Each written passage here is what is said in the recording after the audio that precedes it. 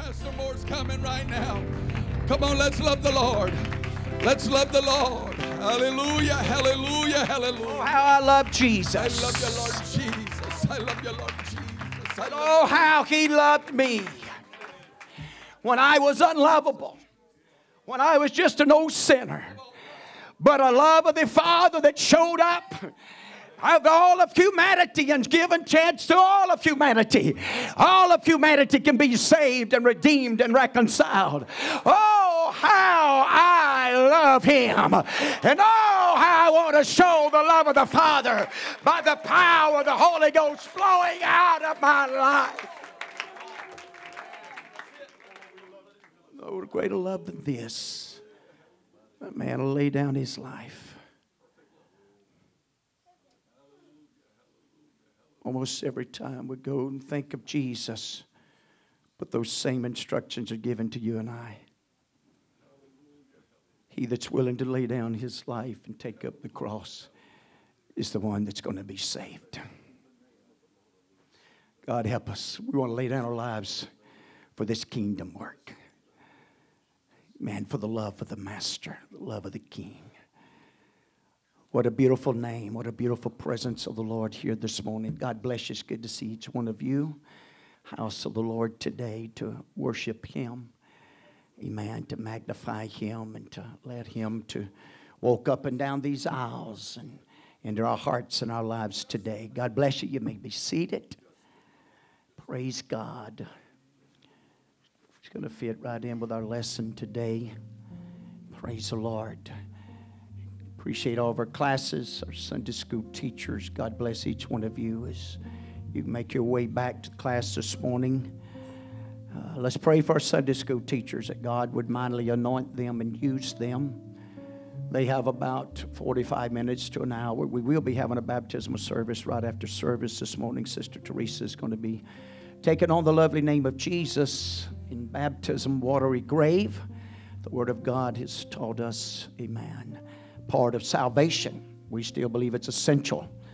It's a part, amen, of the process. And so we're looking forward to that. But thank God for Sunday school classes and Sunday school teachers. Amen, to take on the endeavor of imparting the Word of God into the souls and the heart of our children, our young people, and how important that is. Somehow to persuade them, somehow to convince them of this great gospel and truth. Amen. There's so much that bombards them throughout the week. And, you know, we only have 3 services on the normal, amen, 3 times a week compared to all the time of the world and the enemy and the attack of the enemy against our hearts, our minds, and spirits. So it's very important. And I hope already that you've been praying. But if not, let's pray for our Sunday school teachers that God would mightily anoint them. That in this, also pray for the students that God would move upon them. That they would have a desire. They'd have a desire to learn. They'd have a desire to know what the Scriptures have to say. They'd have a desire to know God in His truth. Amen. To know the truth. Amen. To fall in love with the Word. To fall into, to respect it. To see the power of it, the operation of it. Word of God's likened unto a sword. It's likened to a hammer. It's likened to things of this nature. We know it's alive. We know it's forever settled in the heavens. Amen. We're begotten by the Word. Amen. We're begotten by the Word.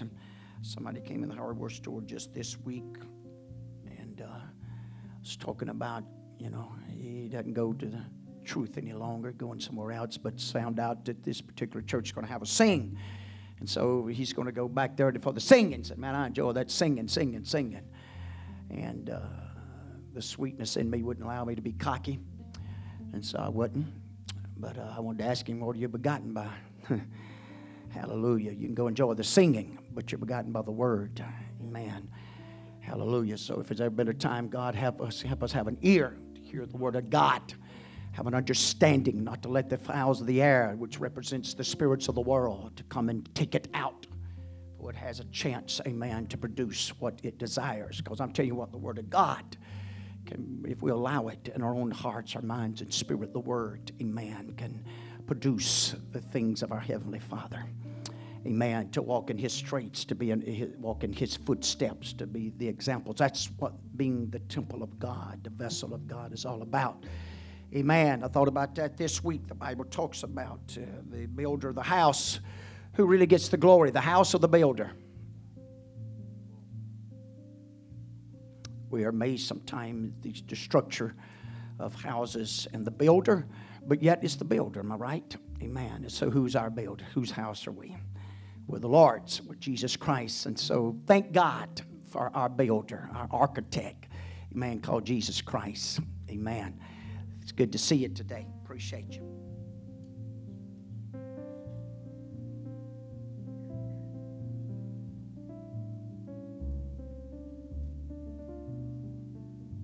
Got a good lesson. Studied it out, looked at it.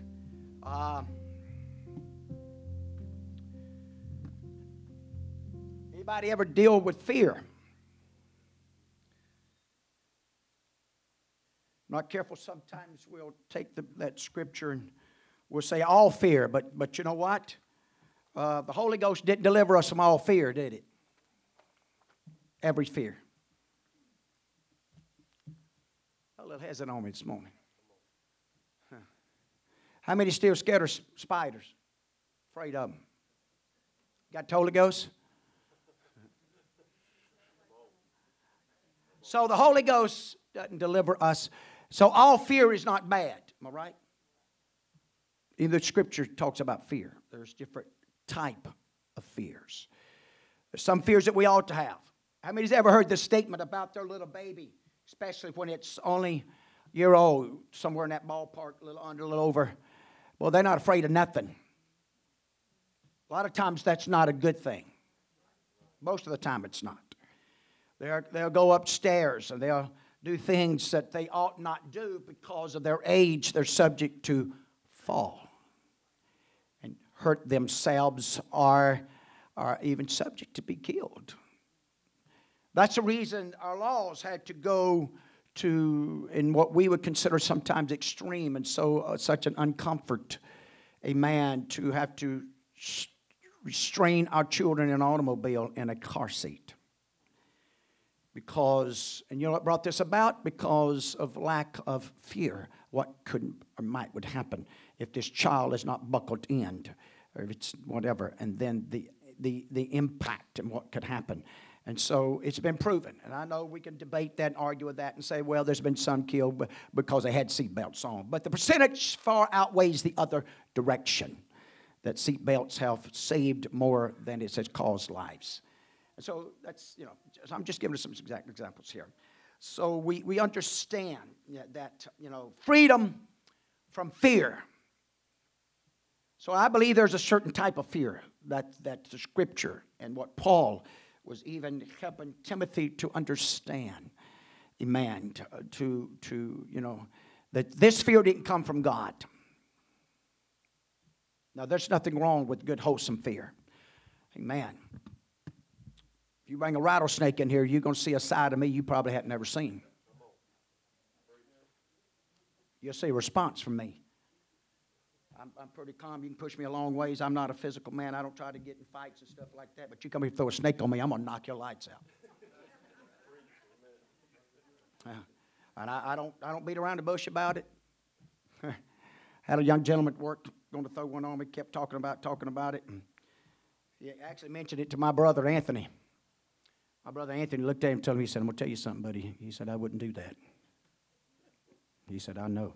He said, I wouldn't do that if I was you. And all I can say, the consequences have been his.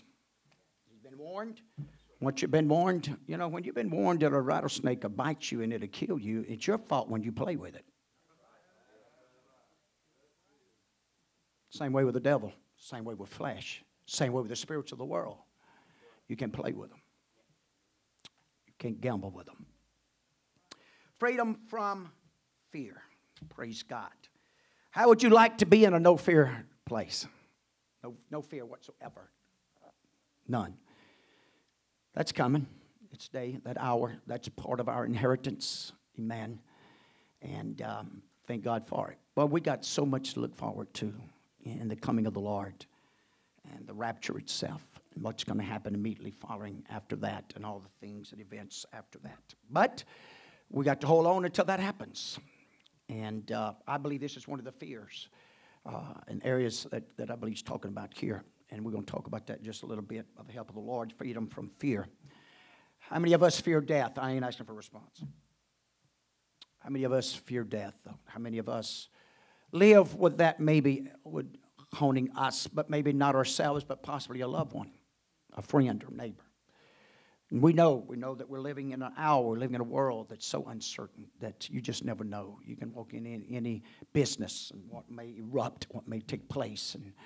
And the more that you see of guns and bearing of guns and not bearing them, whatever, some people has the idea if you take everybody's guns, that's so crazy. But anyway, the bad guy, the lawless is lawless, buddy. You can pass all the laws. You can stack them up in here to this ceiling, but if he's lawless, those laws don't mean nothing to him of controlling him, of doing what he gets ready to do.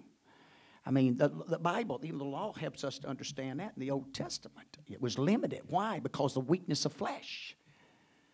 So that's the same way with the laws of the land. If we can pass the laws, and here's how we use a method of fear by if you get caught. They know the law is not going to force an individual, but it's the penalty if you get caught is what creates the fear whether or not you're going to do it or not. Praise God. We don't go out and head like buck deer because, if it only costs $20, they wouldn't be a buck deer left around. Am I right? But I remember a time whenever they used to, they would take your gun, your automobile, fine you $2,000 or $3,000 and lose your license for 3 years and over that little 6-point. Or that, and it didn't even have any horns. That don't make sense. And so with the penalty that came along with that law, amen, it caused a fear or maybe some good reasoning. As you reasoned it out, it ain't worth it. That's the reason we don't, we have laws that's passed not to drink and drive. Praise God.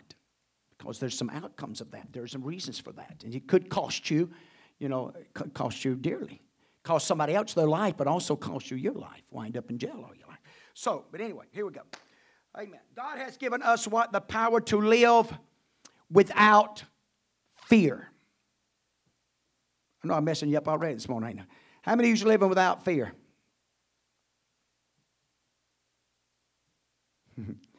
Praise God. Good answer. Hallelujah.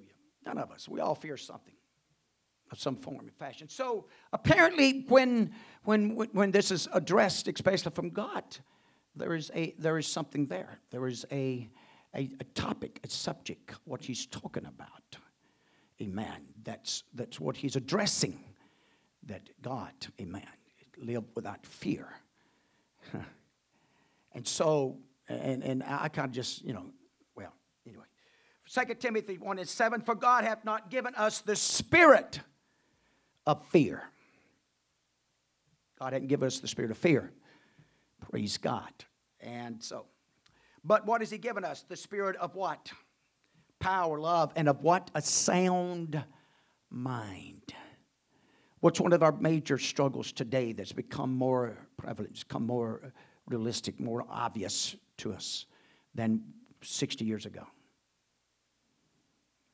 Mind issues. It's not showing up just in our elders, but we see it even in our children. Mind problems.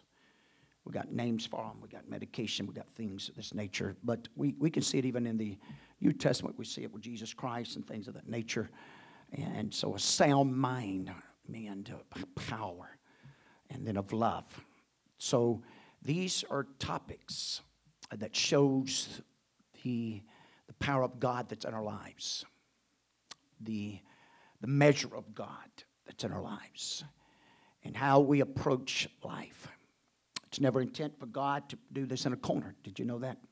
God didn't do it in a corner. God did not hide himself.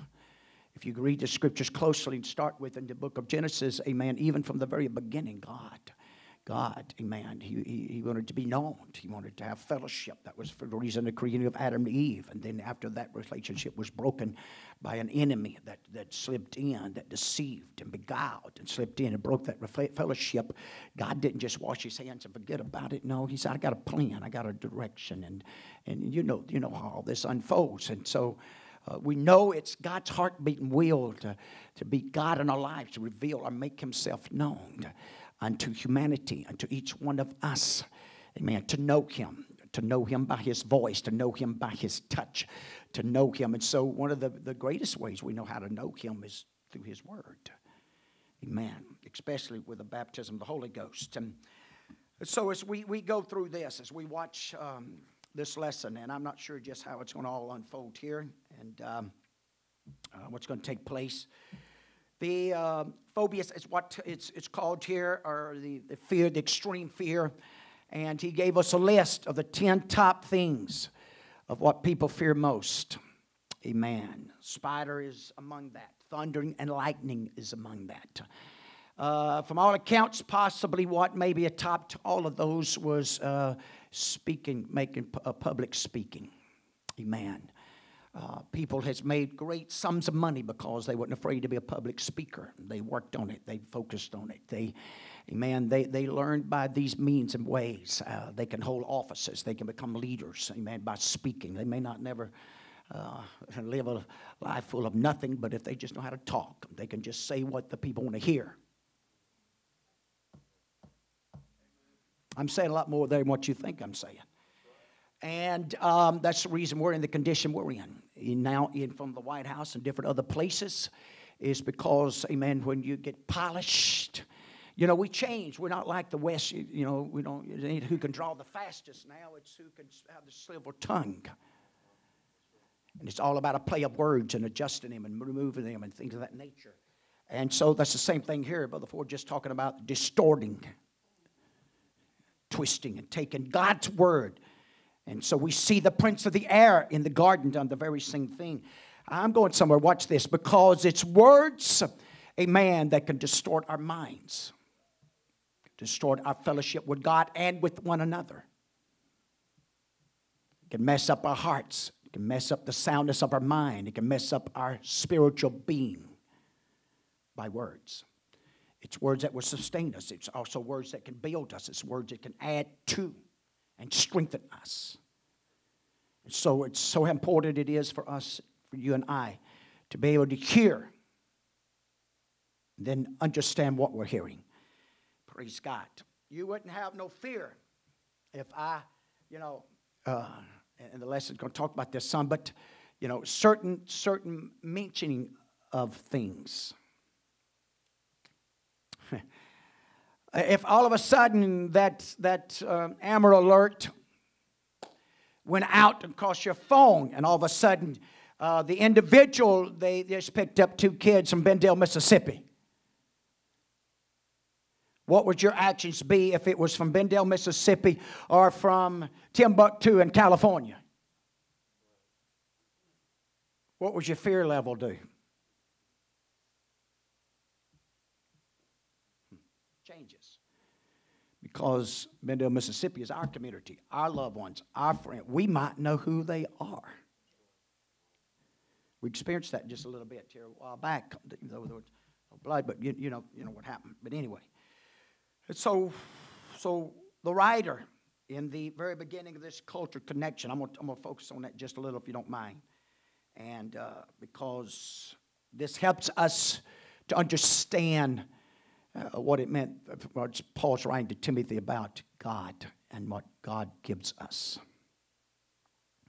And I think it's very important, amen, to understand that, especially after becoming a believer, after making confession and making profession that Jesus Christ is my Savior. Jesus Christ is the bishop of my soul. That Jesus Christ is the great shepherd. As the writer put it in Psalms, the Lord is my shepherd. I shall not want. He's the supplier of my every need. I find my sufficiency in Him. I find all of my totality in Him. It's the reason I can find contentment in Him when I could not find it in other things of this world. Things that other materialistic things could not produce for me. I can find it in Him. I can find comfort. I can find peace. I can find joy.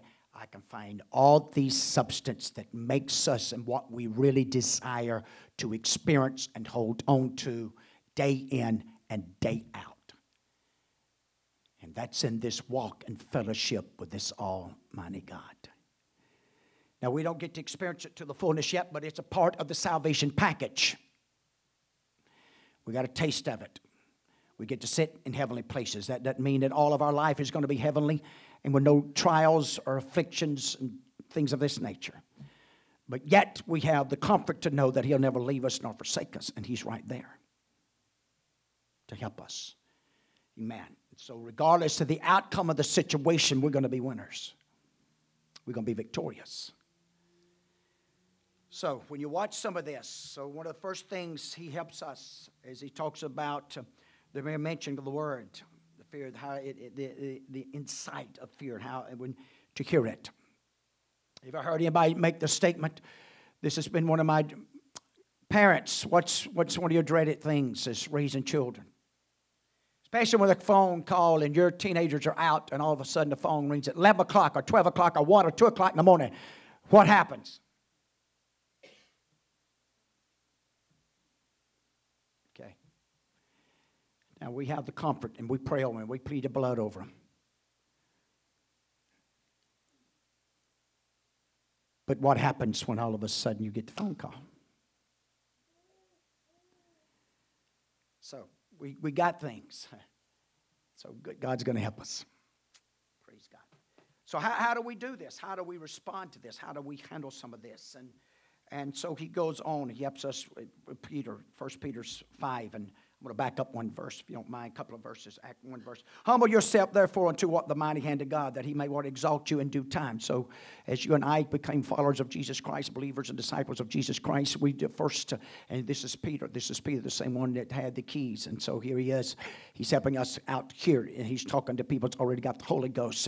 But we still have to do what? Humble ourselves unto the mighty hand of God. And when we do that, watch the next verse. Casting all. Not some. Not those that we don't live for God and handle our lives and dictate our lives as long as we can handle. Then all of a sudden, because here's what happens. When we try to do that, there's coming a moment, there's coming a time, there's coming a situation that you cannot handle, regardless of all how successful you've been. I promise you, there's coming a moment, there's coming a time living for God. Hallelujah. Especially if you've been the one that's pulled the strings and you've got it. And man, I've been doing a good job. And we don't say that. We don't confess that. But I promise you, there's coming a time and a moment there's going to come things our way that we can't handle it. So the point I'm trying to make here, we do not choose what we cast. Not in the essence as far as I can handle this, God. Don't worry about it, God. You're busy. I know you're busy. I got you. Because if we do that on a normal, because what Paul, he said, pray about all things.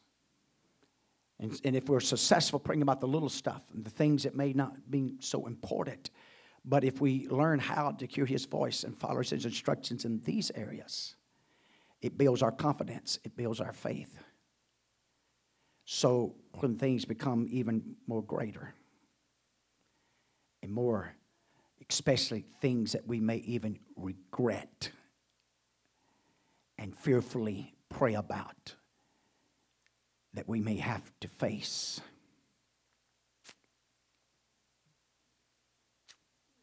And who knows what we're going to have to face as vessels of God. Because all this changes. The warfare changes. Your life changes. Amen. Of who and what you are upon this earth. Especially the moment you become a believer of Jesus Christ. Now watch this. Not only is that whenever you receive the Holy Ghost, but whenever you all of a sudden are smoked by the Word of God and you believe it and you start reaching for it and you want truth, that moment changes the spiritual realm in your life, and the devil's outcome or the devil's attitude toward you. From that moment, he's going to try to start doing everything he can to derail you. That's the reason it shocks some people whenever they start first coming to God and seeking Him before even they get the Holy Ghost, and all of a sudden chaos and things like that begin to happen in their lives. And they think, I thought, I'd start getting some of this.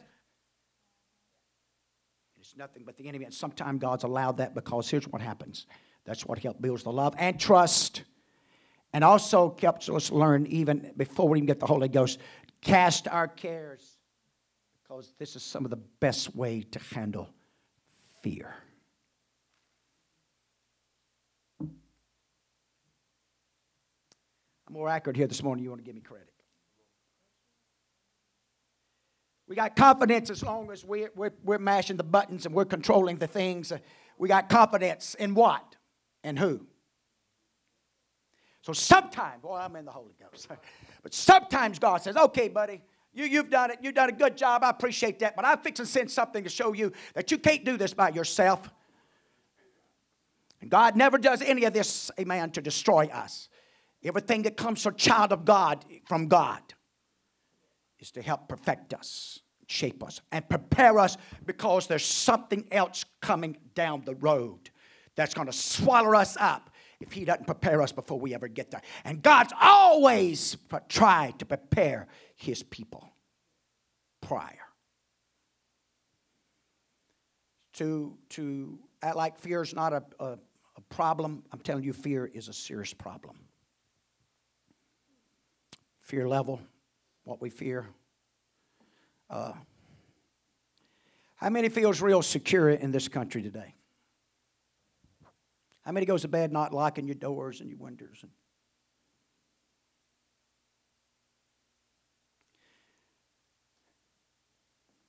And rightly so. I'm just telling you. And so the enemy is working even in those areas in that manner and way, because what does fear produce?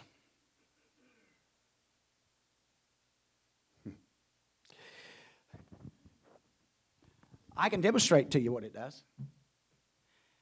When you're just about to step on a rattlesnake, what happens? I got accused of walking on water one time. I may have. I don't know. I didn't argue with them. I'll never forget it. I got some brothers that could back this up. But anyway, we was fishing, and my oldest brother, Danny, was going into some limbs, going to tie up to it. And about the time I went to reach that limb, there was a moccasin on it. I didn't even stop. So I went right out that boat, right on that sandbar, just like that. And there was 3 or 4 steps before the sandbar. But I was dry as I could be. And all that happened about that fast. But that snake didn't get to bite me. And he didn't get to fall in my lap. Bad thing to take that gun to shoot your boat full of holes. I might would have. But so sometimes we can demonstrate it a lot better than we can. It causes torment. It calls you to move and do and take on actions and respond. Amen. How many of you ever made the statement, I'm going to hurt you. You didn't mean to, but you run over somebody because that's the reason I'm not the big guy that runs in and tries to catch them hogs. Y'all go in there and catch that thing. Y'all the ones crazy. God, we got a good, perfect gun here. I mean, from a distance. I don't have to run up a tree. I don't have to outrun none of y'all. I don't have to depend on a bulldog that may have changed his mind, and I don't blame him. See, fear is good sometimes. Fear can keep you from getting hurt sometimes, getting in bad situations. And so sometimes, oh, praise God. That's the reason there ought to be always a wholesome, godly fear of how God, amen, moves and operates in our lives. That reverence I am what I am by the grace of God. Actually, if you watch this lesson closely, if you study, and because Paul reminded Timothy about the gift. The writer likes it to the Holy Ghost, and that's part of it. But you know what I really believe he was referring to? The gift of grace. The gift of grace. I mean, he's thankful for the gift of grace. How many's needed the gift of grace? Not only prior, but even since. The gift of the Holy Ghost. And it was a gift of grace that I found where I could find my deliverance even over some things that I feared. One of the greatest fears that we all probably bear, or probably, is that moment when we got to face Him, that hour. But if you watch the scriptures closely, if you watch the disciples, even Timothy, history tells us, actually became a martyr. He became the pastor of the Ephesus church, and he was actually killed for this gospel. That happened a lot more often in the New Testament and some of the founders, amen, of this truth, and first followers of Jesus Christ, Peter, Paul. And so I believe the real fear that God, and what Paul was telling Timothy here, is the fear of death.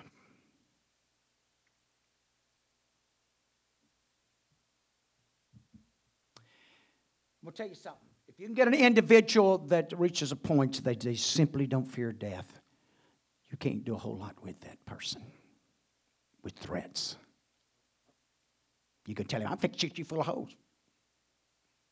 Shoot away. While I'm shooting. It's not that I fear death, it's just. And so they become more rebellious. Okay, just hang with me. The same way for you and I living for God is when we are walking with Him that we will not fear death. We won't be afraid to take on the challenges of bearing the cross, running the race, fighting the fight, even when it comes to the place of costing us our life. They could not intimidate these followers, especially Peter and Paul and them, by threatening them with death. We're going to throw you in dungeons, we're going to whip you, we'll just behead you. You can't stop the power of the word or the gospel. So there is a balance here, amen, of as we live for God. So again, we can understand as we watch some of this unfold and take place. 1 John 4:18 has taught us there is no fear in what? There's no fear in love. How true that is. With your spouse, you can be more open with your spouse than with anybody else. You can be more yourself. You can be more honest with your spouse than with anybody else. You don't have to worry about covering up something. You ain't worried about impressing. That's the reason the home is so important to children. It's the safest place they can be. They don't have to worry about peers. They don't have to worry about impressing nobody. They don't have to worry about any of that. This is my home. This is a security. I'm going to be loved here if I fail or not.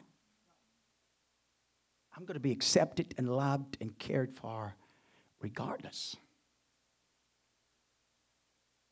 I'll never forget.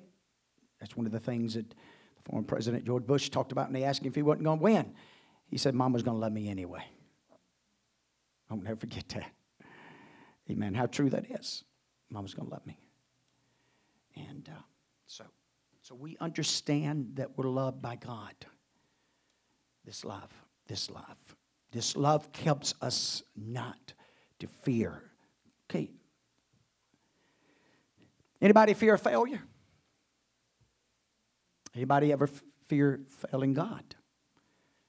failing your brother or sister, failing what you may think or feel or called to do. What sustains us a lot of times? What keeps us at times when we feel we failed? Sometimes we may credit ourselves with failure when all said and done, it was not failure. The gifts, if you go to studying them and watch Paul's writings into them, you'll notice that one thing he says, wait on the Lord. Number two, to wait on His gifting, His anointing. And to God's gives you the ability. Let me ask you something. Does He give everybody the same ability? Same skills, same talents, same. He doesn't, does He? We see this in all the areas of our lives, from preachers right on down. That's the reason He said, don't judge yourselves among yourselves. In fact, He goes on to say, hey, if you judge your brother, you're judging the law. And that's the reason we never use a brother and sister to tear them down, to build ourselves. That's wrong. A lot of times whenever you're prone to want to tear others down, that means you're the one that's really fearful. If I got to belittle somebody else to make me look bigger, then I'm the one that's got the problem.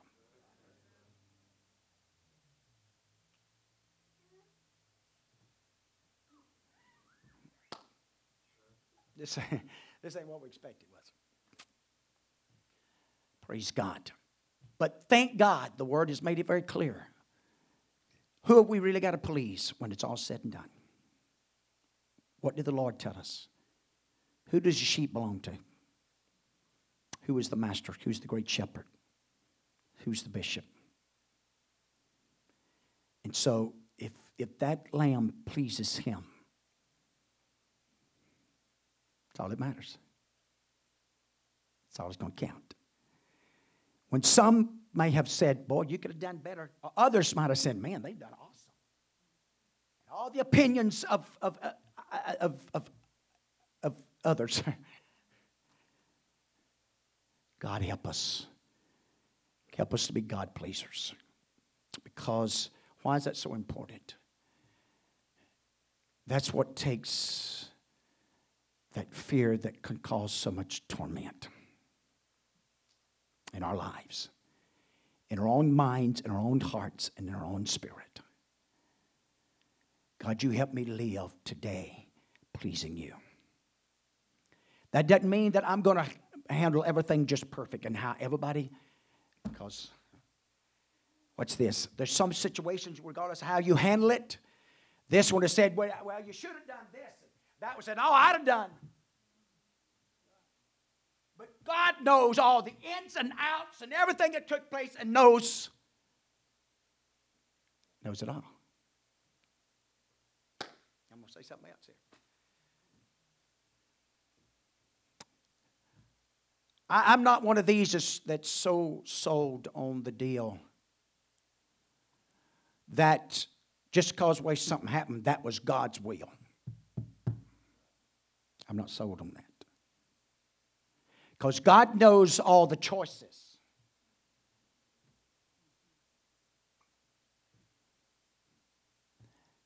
And the Scripture makes it very plain to us when the right choices are made, then this is what happens. That's called the law of the harvest.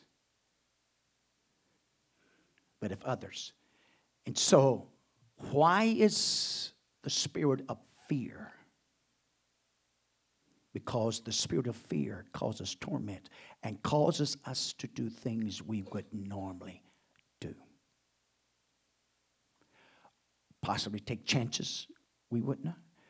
Possibly cause us to respond to certain individuals, certain circumstances in a way that we shouldn't.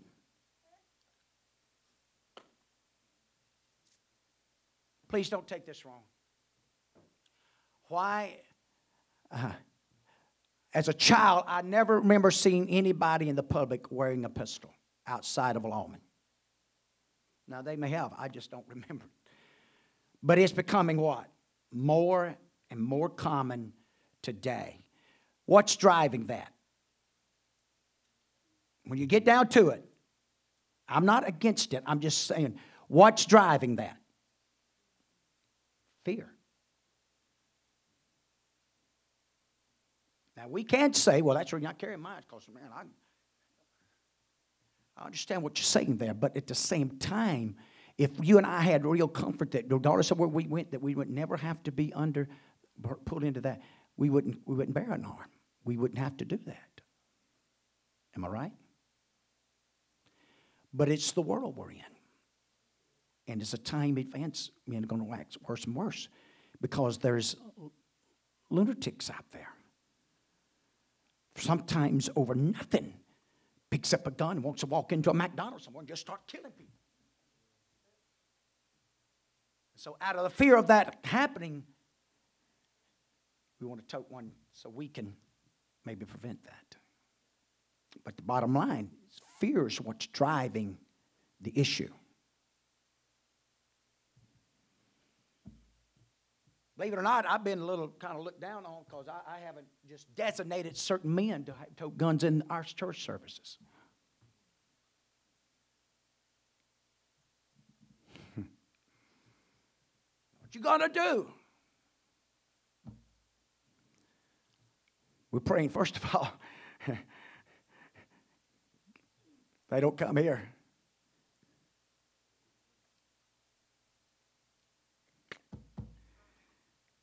And if they do, that we'll handle it far different than what they do. The hand of God, the power of God would move with us. And we won't have to depend on somebody with a gun to take them out. But the God that we serve would move in here and convict their hearts. And before it's over, we can get them an altar and pray them through. Tell me which one's the best outcome. Sending them to a devil's hell or watching God reach in there and pluck them out. Now, which spirit dominated there?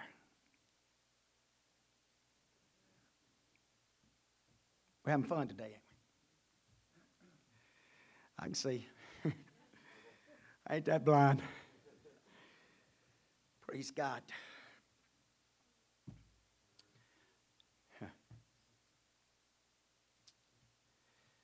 How many of you wouldn't have a problem this morning if I took this mic and just brought it to you and said, all right, it's your service, it's your ball game?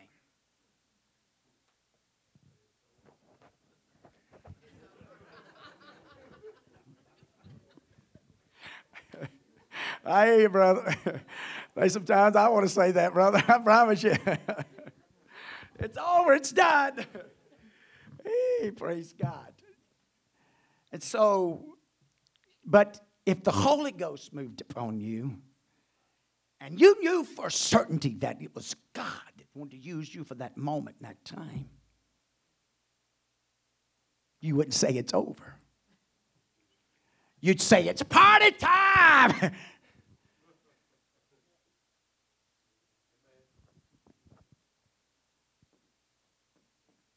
You ever been around somebody that's real bashful, kind of reserved and all that, until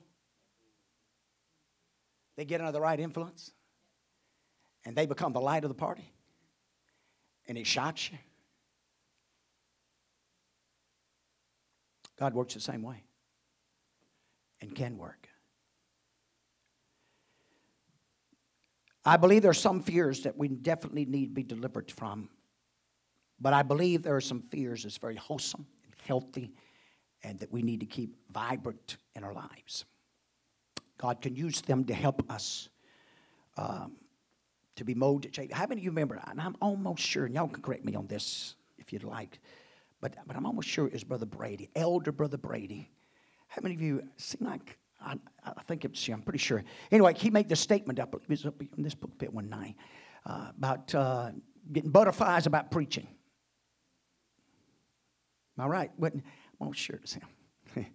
And he was 70, I can't remember, but he was up there because he was up there when he came. But, and so I thought, man, you crushed. I thought one day we'd get over this, but we don't. But you know what my prayer is? God, if that's part of it to help keeps me where to what? Depend on you. Depend on your anointing. Confidence is good until you put confidence in the wrong object, substance, God. The devil didn't lie to Eve that day. You'll become like God's like us. You know what makes us God? The power to choose. Power to choose. And so we can build our own confidence and even get cocky with it. That's how they train a lot of your military, your highway patrolmen. Yep. They persuade them. In fact, in special forces, they push them to the point that they don't fear death. The Navy SEALs, they actually drown those men and bring them back.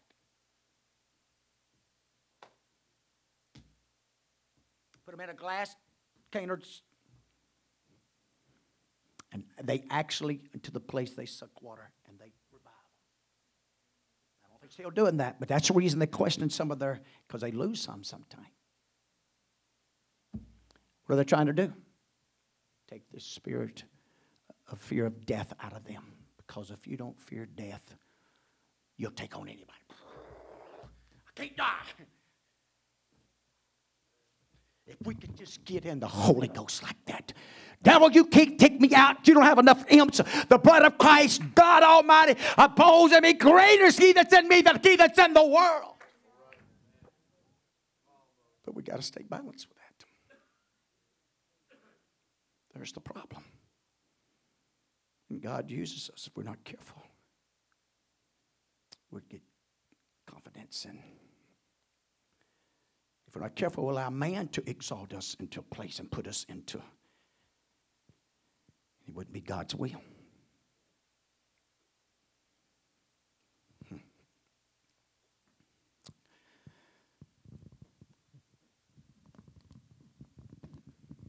Love. True love of God that abides and flows out of us. With that love, that's where we can be assured of one thing. God, you love me. When I do good, you love me. And when I don't do so good, you love me. And it's this love that always keep bringing me back to the house of God. And it's this love that always keep me, amen, getting back up when I fail so miserably. And we've all been there. We've all been there. One time or another. And probably all would confess and say more times than we'd like to admit. That's understandable. Why? Because we do not want to fail God. We don't want to fail our brothers and sisters. We don't want to fail nobody. But we're just flesh. We're just earthen vessels. Okay?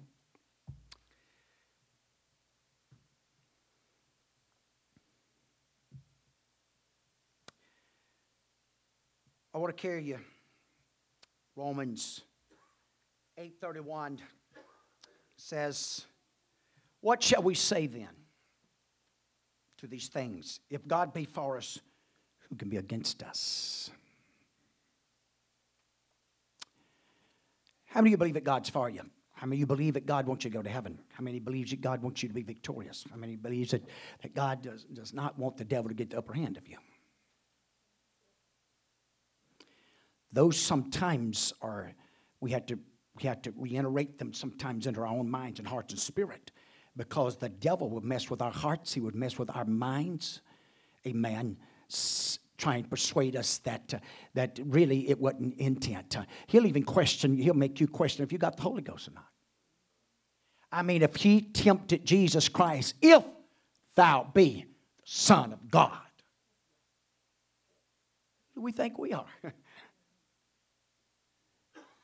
So he's looking. So what is he doing? Cause you to fear your relationship, your companionship, to question it. So it's so important as we understand. Now watch what unfolds here in that Romans. I got way too many scriptures I know marked today, but I'm just going to go as far as I can go.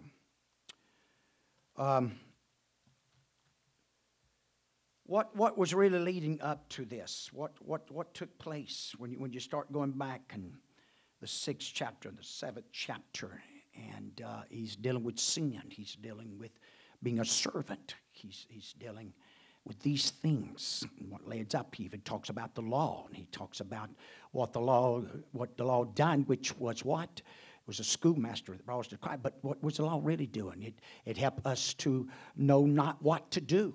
Amen. And it offered just a very small remedy of how to deal with it on a yearly basis, but never to conquer it, never to get to the place that we would be victorious as a servant. Now watch this. If you go and look at that term servant, this is a term that nobody likes this day and time, and every time you say it, they just look in one area, but slaves. We're always slaves. Everybody's been a slave. We've all been a slave to the devil, believe it or not.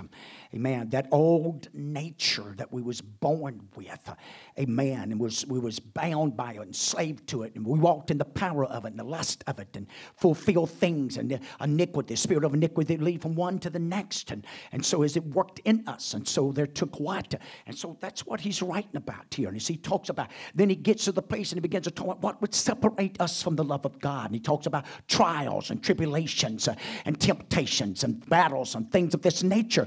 And why? Because now when you become born again, you become a servant of God. You become a vessel of his. Paul likened himself into being as a prisoner. Hallelujah. Nobody really likes this term, but all of a sudden we become his slaves.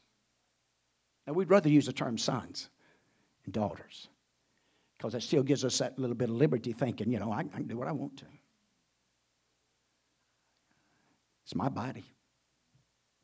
It's my life. But really to walk in that area where there's no fear of God, here's the key.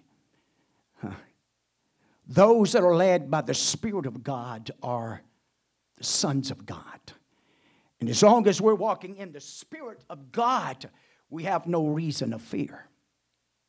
Even though we may face death and afflictions and trials and battles, even things that may overwhelm us as Moses faced and Noah faced. And as we watch many of them from Daniel and all the rest of them, and even with Peter and Paul and all them, but you know what? Because they was willing to walk in the Spirit, amen, you know what? We can do this, because that's the reason Paul said, I can do all things through Christ who strengthens me. That didn't deliver him from all the fears of failures and things of that nature, as he struggled with some of that, and sometimes even falsely accused of, and in trials and in the deep sometime and things of that nature. But he knew inside of him, God loves me. Just because I'm facing a trial here and a battle doesn't change the love of God. And I'm not going to fear this. What about the first martyr? What about Stephen? As they rained down on him with them stones. Fear of death was taken out of him. And he got to see things that others didn't get to see. So there's the difference I'm talking about, and the lesson's really talking about here of this fear.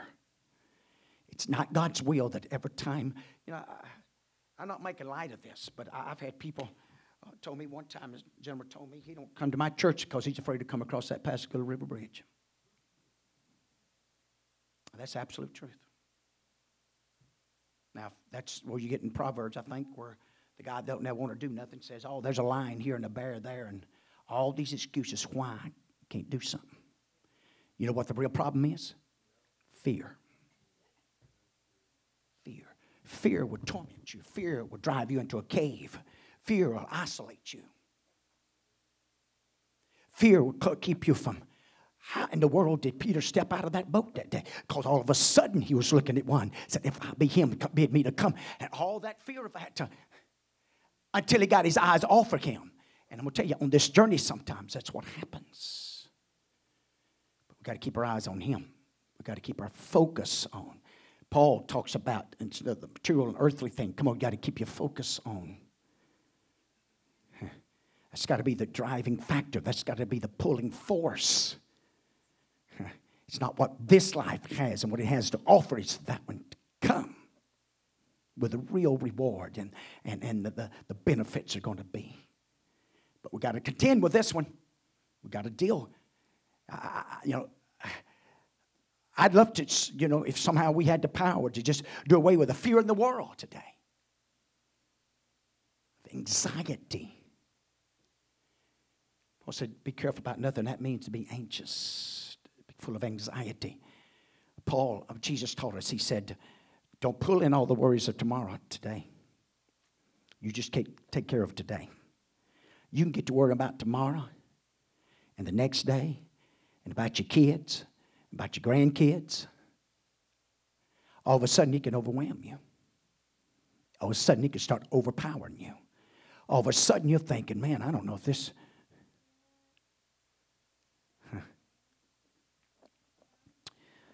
So, what shall we say to these things? If God be for us, who can be against us? How many of you believe you're going to make heaven? Without hesitation.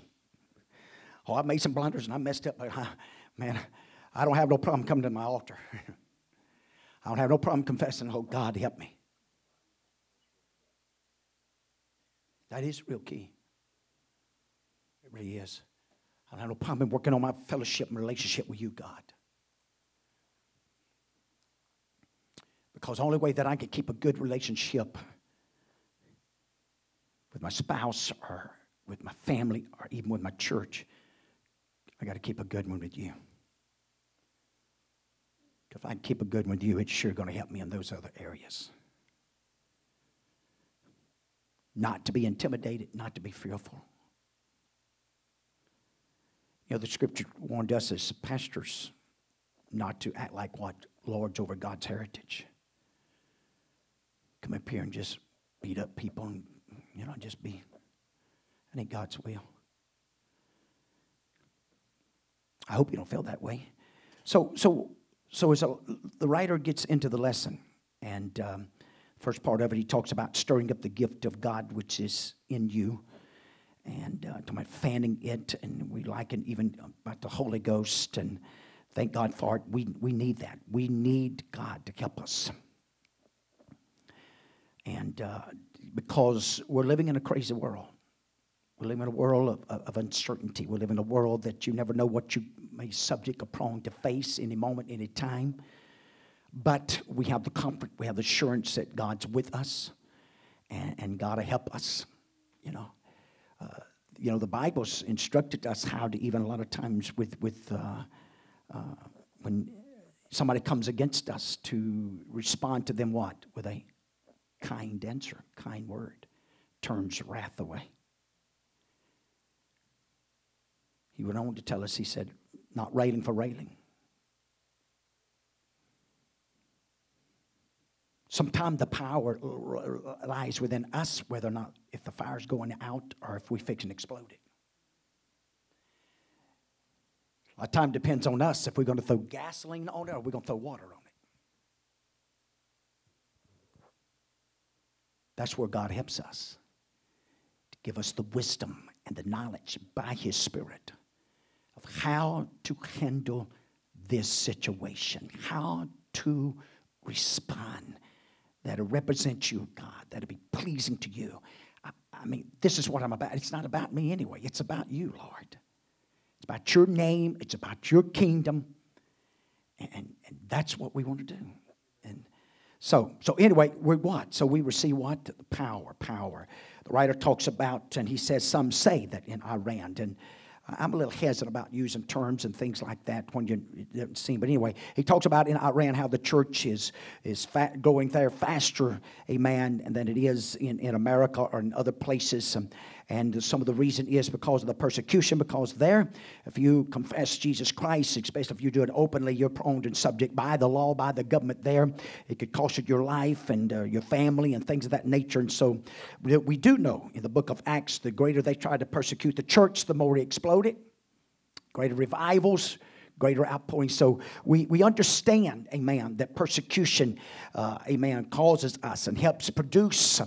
I won't never forget, amen, what Mark made mention to me after coming in, after he joined into the Marines and whatever he joined in the Army, what I can't remember. But anyway, he said one thing they was taught. He said, war times is subject to breed and raise up strong men.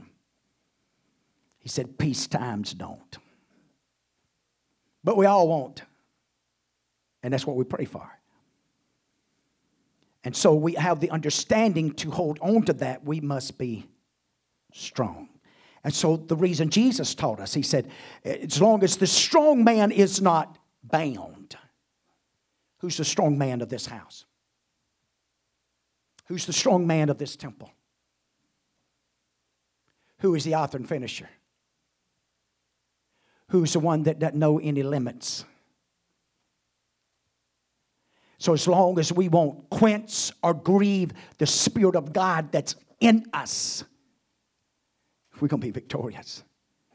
I didn't say it wouldn't be painless. I didn't say it wouldn't be with trials. I didn't say, but we're going to be victorious. If we just don't let the strong man be bound. Because when the strong man becomes bound, then what can happen? Take it. That's the reason people that starts in leadership and in preaching or in singing, and even the singers and instrument players up here, guess what? You become more of a target of the enemy to bombard you and attack you. There'll be times, amen, that you'll even know, what is this coming from? What is this? But we can't fear those times. We can't fear those tactics that may come against us.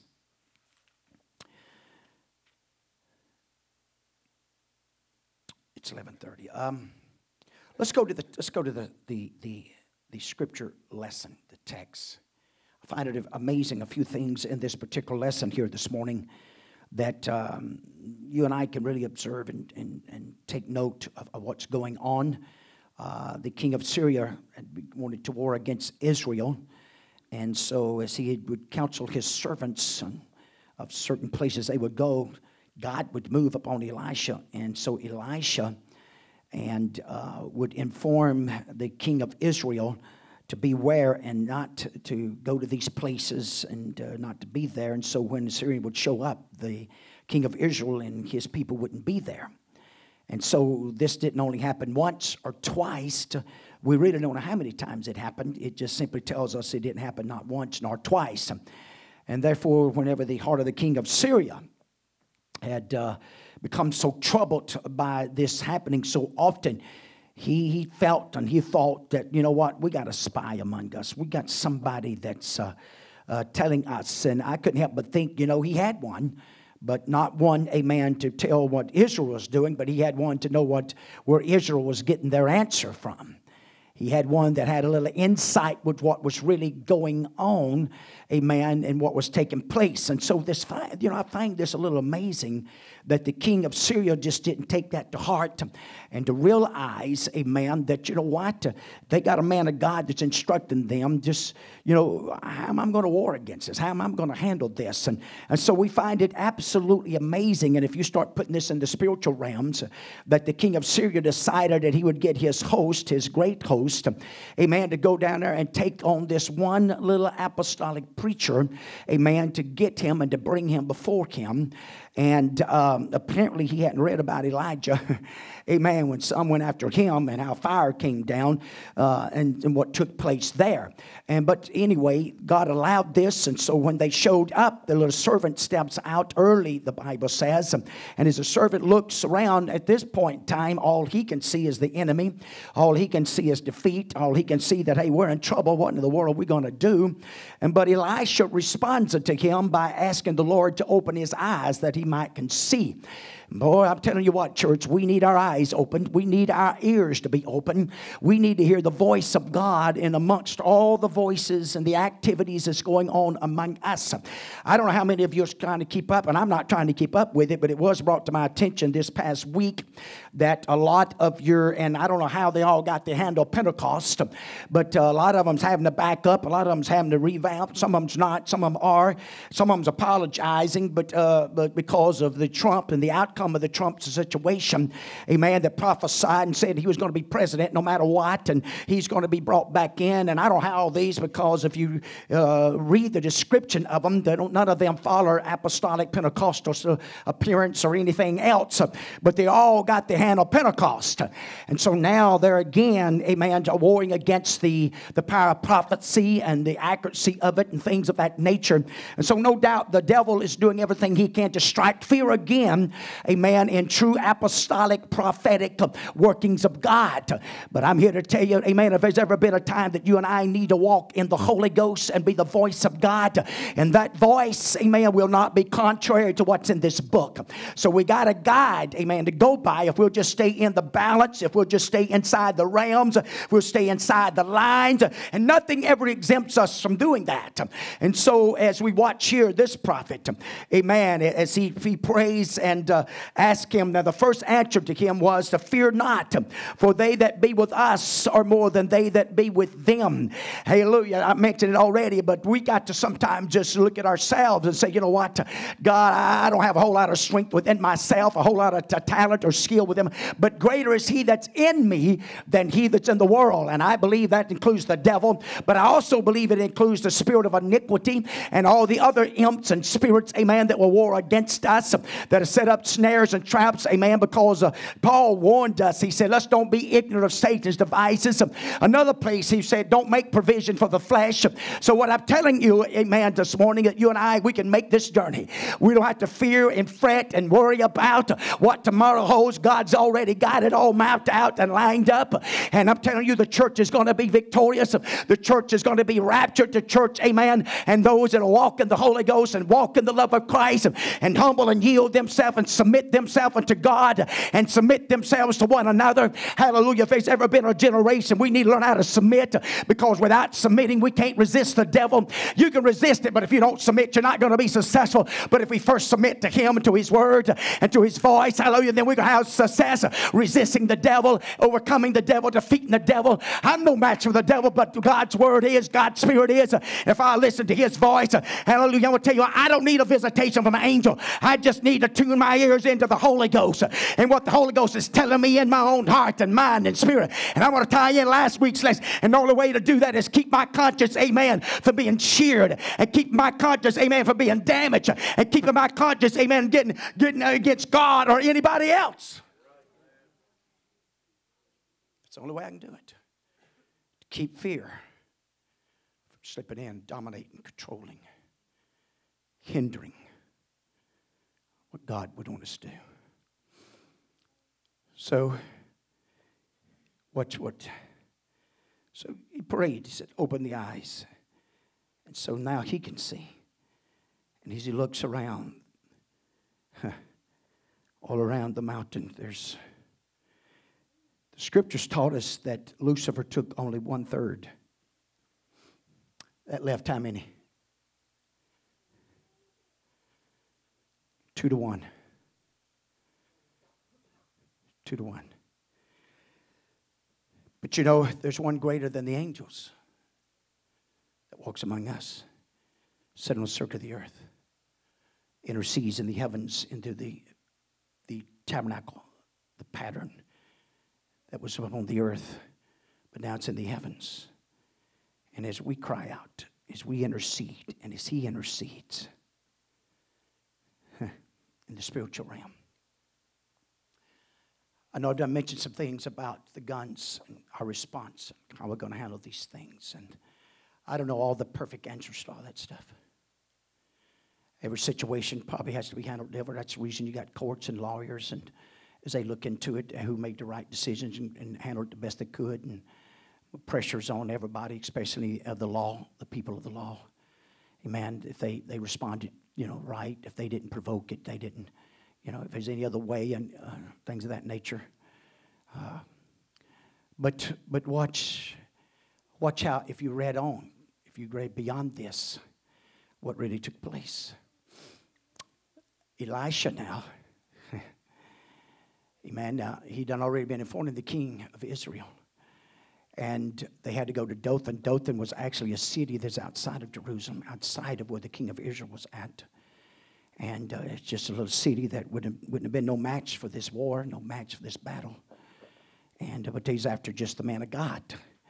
But Elisha prayed and asked that this great host would be blinded. God's got a way of fighting our battles. If we'll trust Him.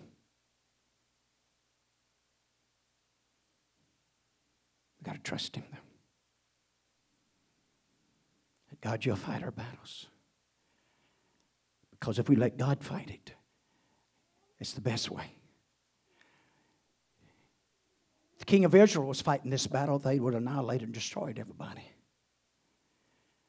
But since the king of Israel wasn't fighting this battle, and God was through Elisha, and he prayed to just smote them with blindness. Then they lead them down. He said, this is the place that you was looking for. This is the city. Led them to Jerusalem.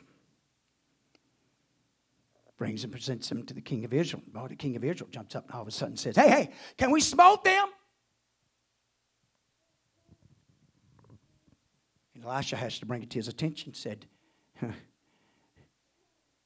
if you'd have conquered them with sword, your own swords and your spears, and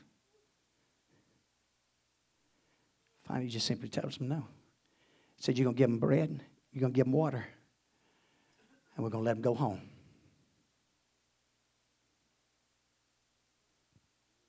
That sets good with us, don't it? But watch this.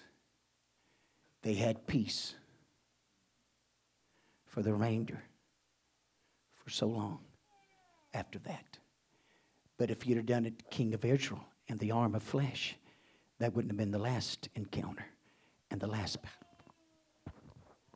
You're not going to defeat the devil and the spiritual powers of this world except through Jesus Christ and the Holy Ghost and obedience to it. You can use all the other tactics. You can use all the other ideas that man comes up with. But I'm telling you, we got to get back to some old basic measures and means and ways. Some old landmarks and some old pathways. And we'll defeat this enemy. I'm telling you, we'll defeat it. We got to get back to the book of Acts. Some good old-fashioned praying and fasting and loving truth and loving God and loving people and find the favor. I'm telling you, the Bible's full of finding favor. How do you do that? Amen. Walking in the Holy. That's the only true place of with no fears or regrets or worries.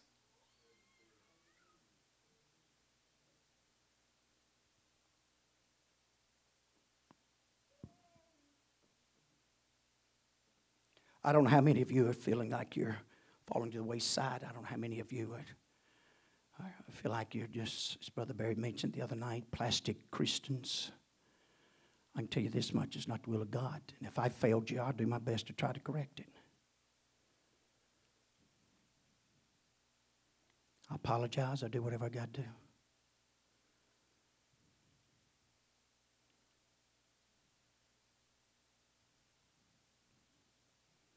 It's not my desire to hinder anybody from being anything that God wants you to be. It's definitely not my desire that anybody wind up being lost.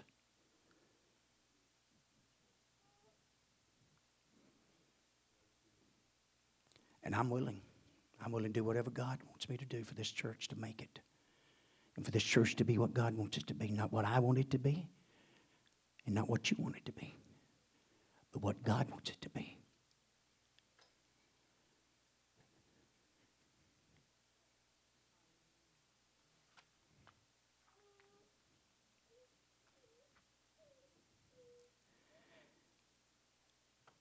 This house, this place of worship,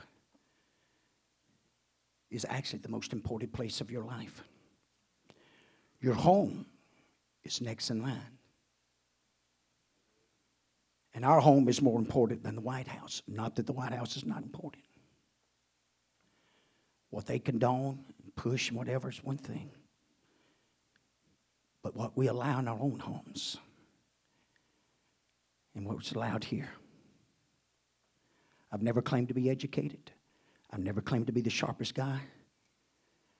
Maybe I'm not as observant as I should be, but I'm not the big fan of preaching from observation either. Paul done it at times. But if there's ever been time, we just need some good old-fashioned anointing preaching from the heavens with true humbleness and meekness and brokenness. We need it, folks. This is where genuine healing can come in. And the body needs to be healed. And the body needs to be delivered of some anxieties and fears and regrets and whatever else you want to name.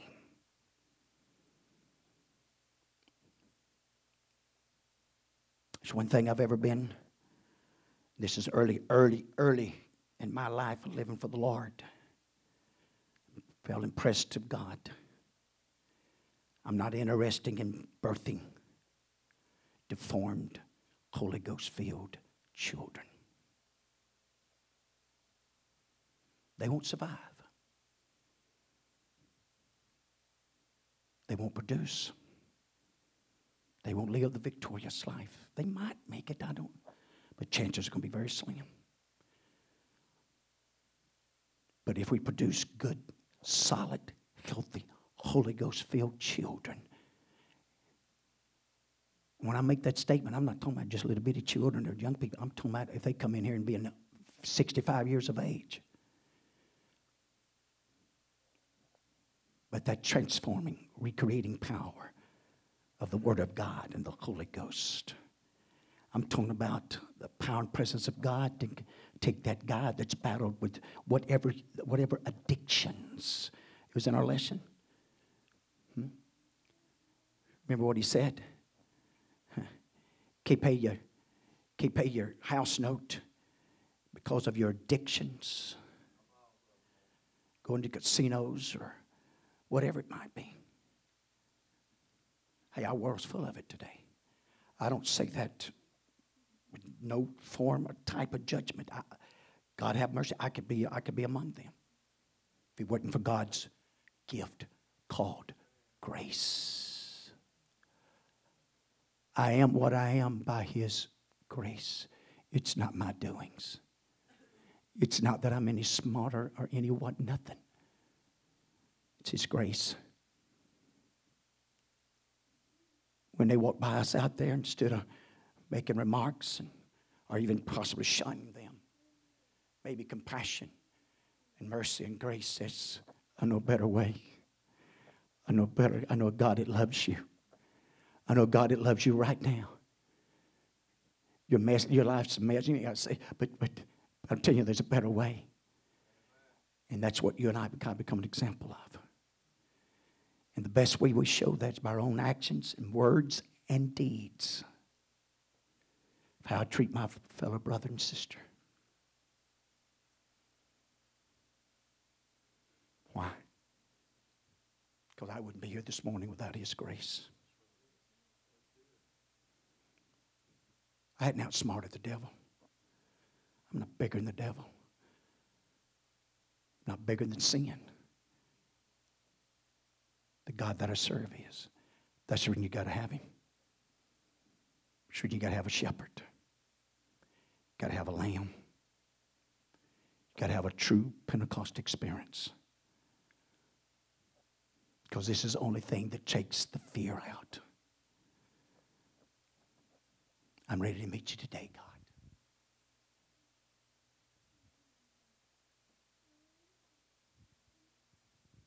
Paul made it clear. Listen to his journey. When they tried to get him not to go, bondage, ship, afflictions, waiting on. I don't know what I was waiting on. He said, hey, don't mess me up.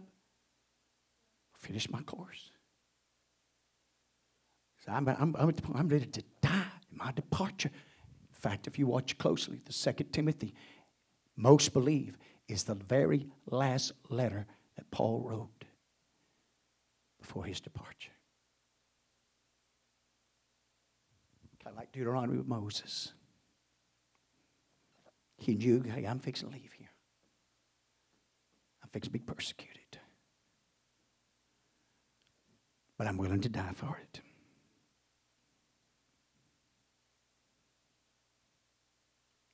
And I'm going to do it. I'm not going to mumble. I'm not going to complain. It's God's will. Not my will, but thy will be done. Let's pray. Lord, we love you this morning and appreciate you. As we pray for your touch in our lives, we pray for your will as our Heavenly Father, as our Lord and Savior through Jesus Christ, through the unction and the anointing of the Holy Ghost. You help us as a church, God. You help us to humble ourselves unto you and to your word and to your spirit. You help us to turn from any evil or wicked things that are unholy and unrighteous. You help us present these bodies unto you that would be holy and acceptable and pleasing in your sight. And God, through obedience, we'd watch the mighty hand of God and the voice of God and the Spirit of God work on our behalf and bring us unto the revival. Bring us unto the place, God, that we would have no fear, amen, of you and your work and doing your business and doing your bidding in our community and with our families. But under the unction and the anointing of the Holy Ghost, with the love and the compassion and anointing of winning souls, of being a soul winner. You help us, God. You help us here today. The enemy's doing everything he can to destroy, but God, we pray the Holy Ghost will lift up a standard. The Holy Ghost would move on our behalf. We'd, through obedience unto the Holy Ghost, unto the Word of God, as we come together, unite together, bind together, bond together, no greater bondmanship than love, God, that would bond us together for your service. We want to be your body. We want to be your hands. We want to be your feet. We want to be your mouthpiece. We want to be who and what you want us to be, God. In the world that we're living in today, as we humble ourselves unto your will, in that precious name of Jesus Christ, we pray this morning, giving you the glory, giving you the praise for the mighty works that you're going to do in Bendale, giving you the thanks for the mighty works that's going to transpire through the lovely name of Jesus Christ. Love you this morning. Appreciate you. We're going to go to baptismal service. And Sister Teresa is going to be buried in that lovely name of Jesus this morning. There is no other way. Have the blood applied, amen, to find remission, to activate, amen, this part of the kingdom, power of God in our lives. It's a beautiful thing. Amen. It's a beautiful thing. Hallelujah. Thank God for it. Thank God for it. Amen. As he washes our sins, forgives us. So if you would, let's join over in the fellowship hall. Amen. And God bless you.